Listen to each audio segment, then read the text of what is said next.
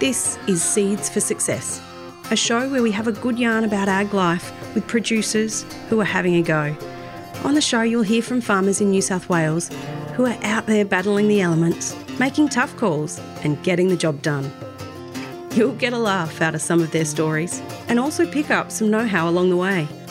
I'm your host, Nerily Brennan.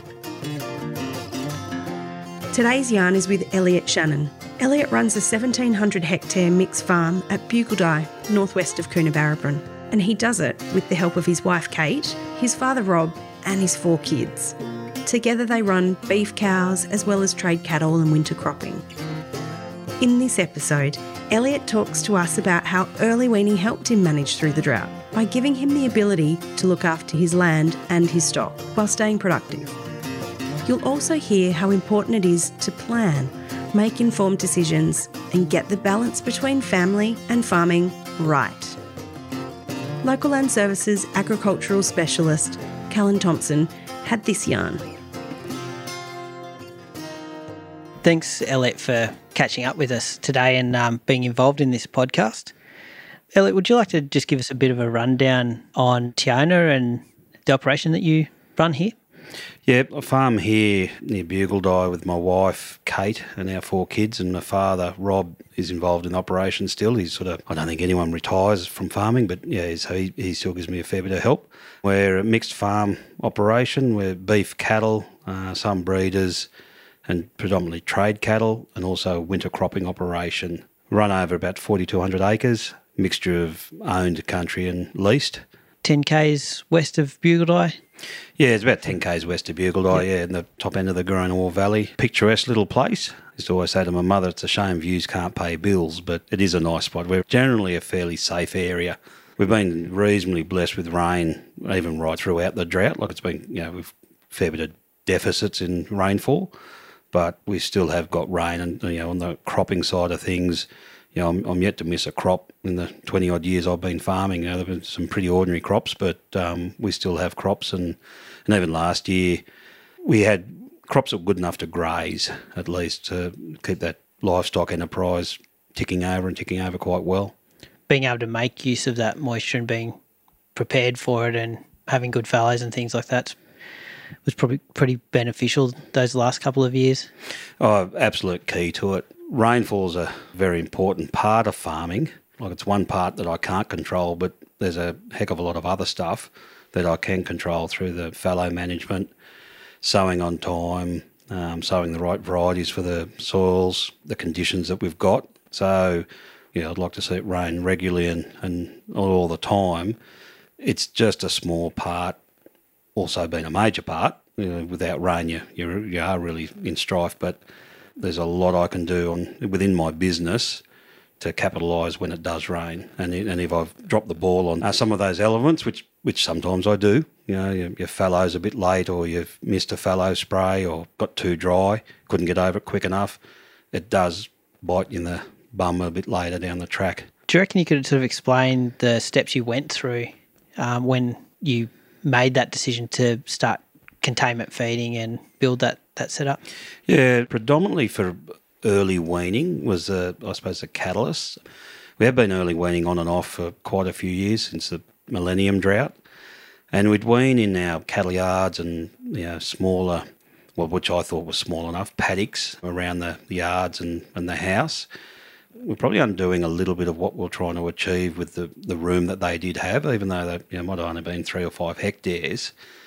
They could still wander around a fair bit. And it also, just on the management of it, like would want to use the yards and we'd have calves in the way and you'd have to try to move them somewhere to bring them in and then, we'll do that later, we'll bring those cattle in later. So the timeliness of those operations got affected due to the lack of convenience of being able to bring the stock in when you wanted. I like things convenient.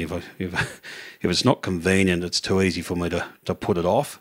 And then all of a sudden it's 2 weeks and you think, truth, we haven't vaccinated those cattle. We must get that done. And also building those yards, I thought, well, instead of just building them for early weaning, let's make them big enough that if we want to feedlot some cattle, we can, so they become multi-purpose. So I wanted to build them close enough to my yard so you didn't have to move them too far away. So we sort of found a spot that fitted that was convenient to operate in the yards, not in the way, not breaking up a paddock too much. Yeah, so we can wean and we can use them. We use them as holding pens now too. If we're trucking cattle out because they've all got water in the pens. There's not just one use for it, and that's why they've designed the way we did. And what was your reason behind early weaning through the drought, Elliot? Animal production, basically. Animal production and land management. Looking after our cows. Wanted to make sure the cows got back into calf, and a plan B, if it kept going pear shape, that they're in good enough condition that I can get reasonable money for them to get out of. Same with the calves. Be able to lock them up, get good growth out of them, and really thinking forward to the 6 to 10 months after weaning of what sort of condition those stock were in or going to be in, because I always believed it was going to rain at some stage, and having them in a good enough condition that when it did rain, that we can capitalise on that feed growth. The calves aren't coming back from a dry, woody sort of animal. They're hitting their straps and raring to go. And did you find there's opportunities to start buying and trading using those yards? Yeah, and I did. I used that opportunity. Obviously, the numbers had to work. Work out the cost of your feed and a bit of labour and all that sort of stuff. But yeah, I did buy calves. And if I'm going to feed some, I may as well feed a few. And it just allows you to keep animal production ticking over, keep numbers up. Because calves were, I'll say cheaper. No, they weren't as cheap as I would have liked them, but they were sort of, they were reasonably cheap. Yeah, you could feed them, keep your numbers up, and you're not degrading your land. So if you had to pick one thing that you'd learnt, do you know what it would be? It's probably making the decision and making it happen. Where do I want to be? And I work back. I wanted to have animals that are in good enough nick that when it did rain or we had good pasture, that we could capitalise on that performance. Being prepared, making the decision, being prepared that you've got enough ration and the right ration ahead of time. And once you start, you're committed, and be prepared to be committed, because you don't want to do the work for a month to 2 months, then think, I've had enough of this, because you'll undo all the good work that you did. One thing that we've been talking to producers about was really understanding not just feeding those little guys maintenance, feeding them for production so that they're always moving forward, to really make that system sort of pay if you're going to do it at all. It doesn't take much more to feed for performance than survival or maintenance. Your 60% of your cost, and I'm not exact sure of the figure, but 60% of the cost of the feed is to keep them alive, and you're tipping another 40%, and you're doing performance. So if you can't afford to do the whole mob at performance, sell some, as opposed to doing all of them at maintenance, feed less for better, and you come back to that plan B. You got that plan B that you value added them instead of them. I think at the time rough figures, they were worth $300 a head for a calf. Like if I sold it, I probably got $300 a head. Now if I only just fed them for survival, in 2 to 3 months' time, they're probably still only worth $400 a head. And it probably cost me $500 to get there. But by feeding a performance, and in that same time frame, they cost me $500 to feed them for performance, and they're worth $600. And that's in rough figures. It is extra money, but it's not much more. Like, you're not doubling your cost for performance, and you've got something out the other end, that you've got that plan B. Yep. So if there's one thing that you're going to do differently, what would that be? I don't know if there'd be much more I'd do differently. Probably maybe buy, as the season's gone harder, and brought more calves. But there's about 20 calves that I let go back out with their mum, and thought I'll bring them in a month's time or so. And they're still the run of the mob. Like, they were only little fellas.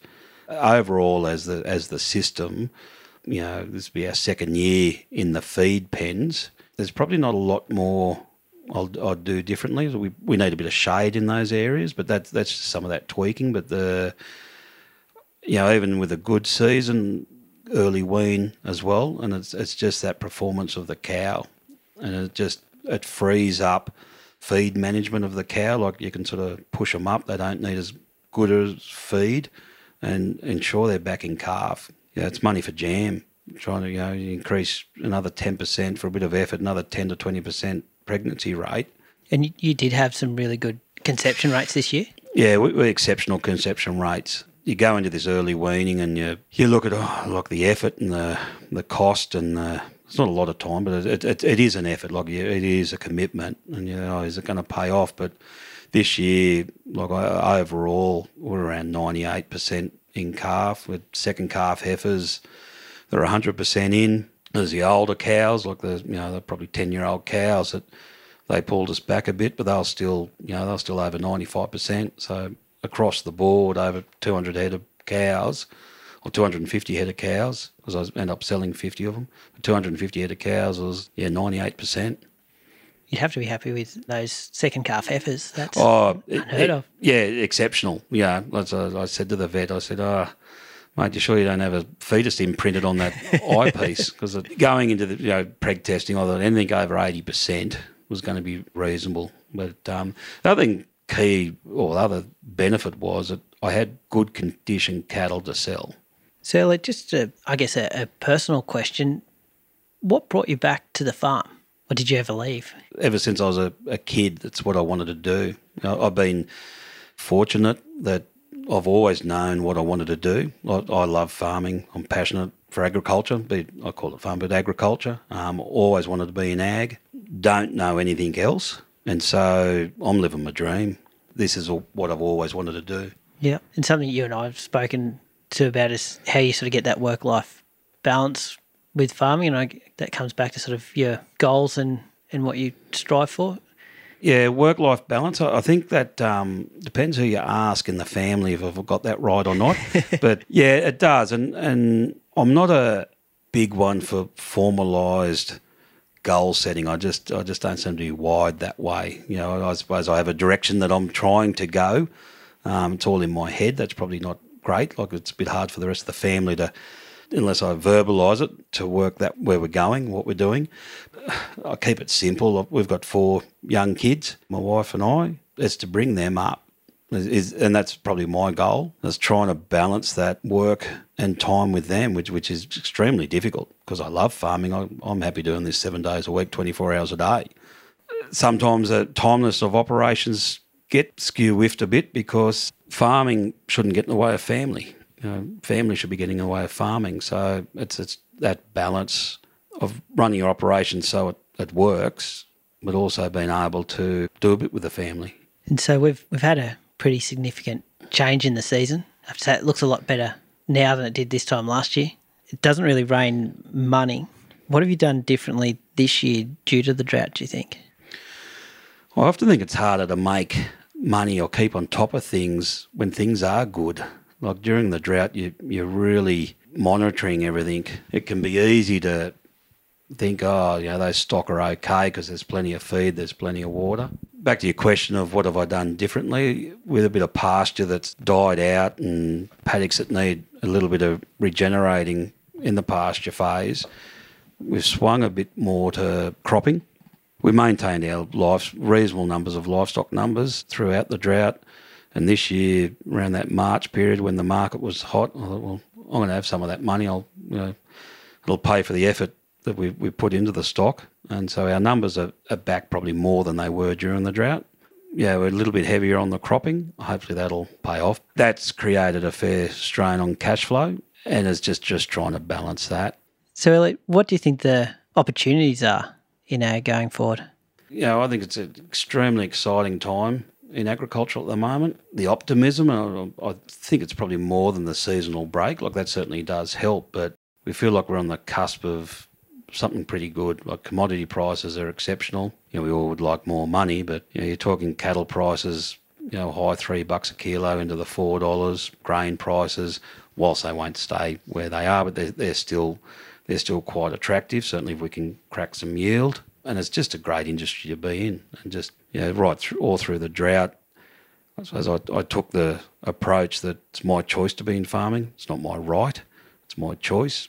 And if I choose to do something differently, I can. It's my responsibility to look after my livestock. It's my responsibility to look after my land to the best of my ability.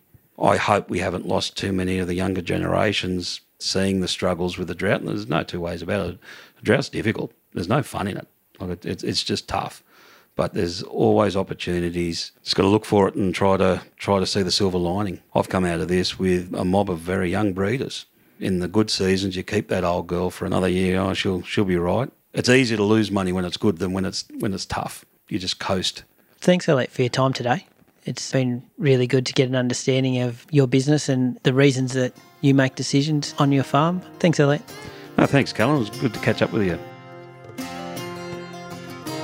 Thanks for listening. This podcast was brought to you by Central West Local Land Services.